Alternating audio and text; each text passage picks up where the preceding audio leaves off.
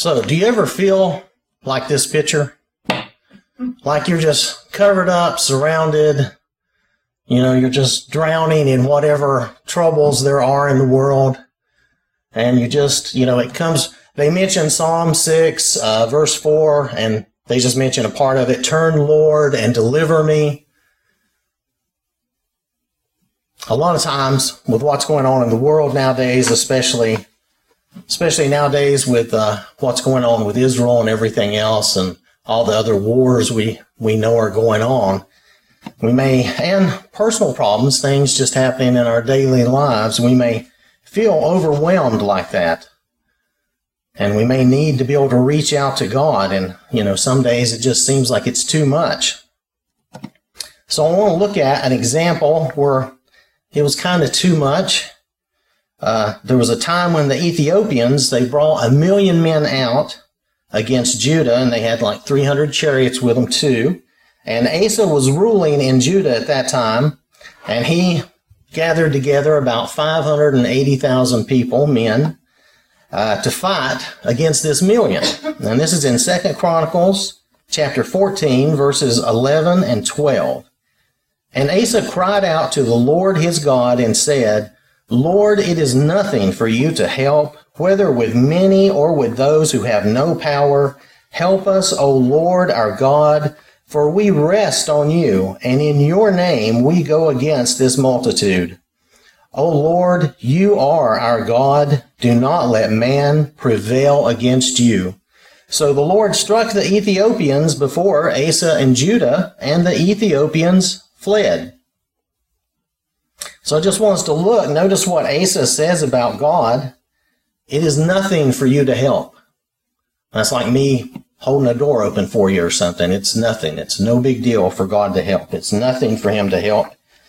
And in all his might, this conflict of 1 million men was nothing.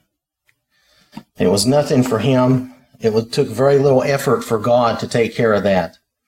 Even if Asa and his men were too few, which they were, or if they had been totally powerless, God would deliver them, and God did deliver the victory to them.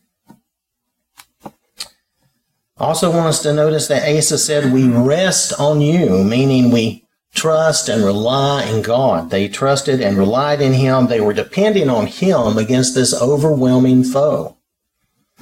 Then Asa says, in your name we go against this multitude.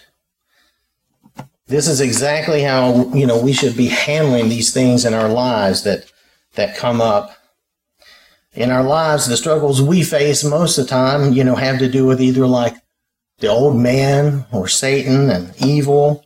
And sometimes it's fear that Satan attacks us with.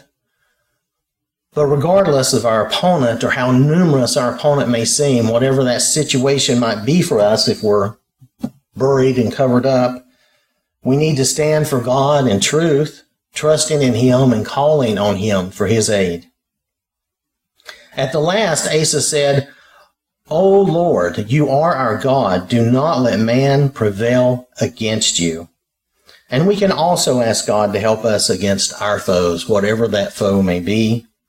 We could pray to not let fear win over on us, to not let our emotions win over on us, to not let our temptations win over. So when we feel like we're overwhelmed, like things are too much, and, if for us, maybe it is too much. If it was us just by ourselves alone, but it's not. We're never alone. If you feel alone or separated from God, one verse you can remember is Isaiah 59, verse 1. Behold, the Lord's hand is not shortened that it cannot save, nor his ear heavy that it cannot hear. God hears us because he's listening for us. He wants to hear us. He wants to bless us and strengthen us and help us and deliver us. And notice in verse 12 of what we were reading in Chronicles there, in verse 12, who actually struck the Ethiopians? The Lord, right? The Lord struck the Ethiopians. So the Lord struck the Ethiopians before Asa and Judah, and the Ethiopians fled. God also says this in Psalm 50, verse 15, and we can't get away from Psalms. Psalms is so good. But Psalm 50, verse 15, call upon me in the day of trouble. I will deliver you, and you shall glorify me.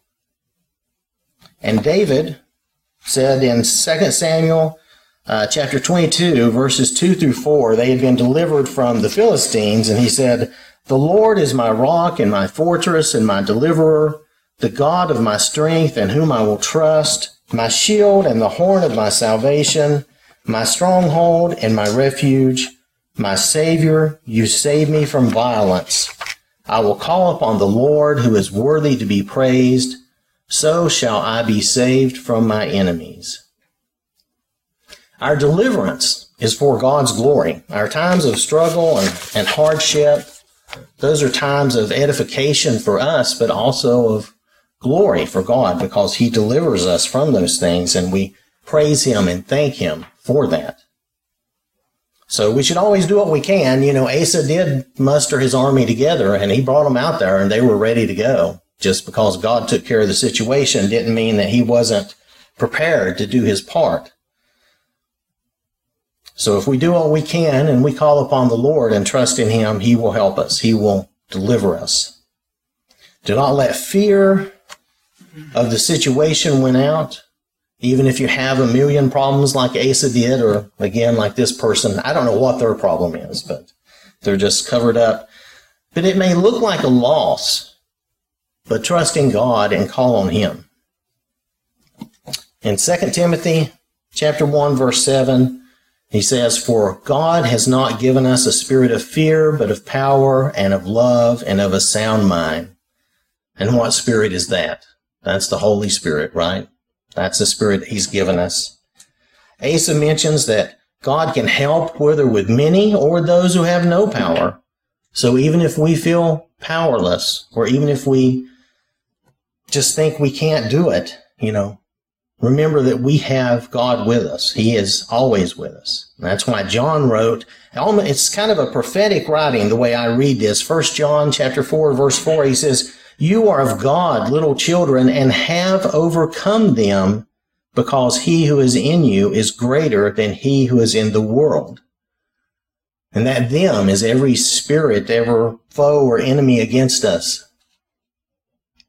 So we have already overcome if we are in Christ with God's Spirit in us. We are never alone or powerless. Regardless of the situation, we can say, the Lord is my helper. I will not fear.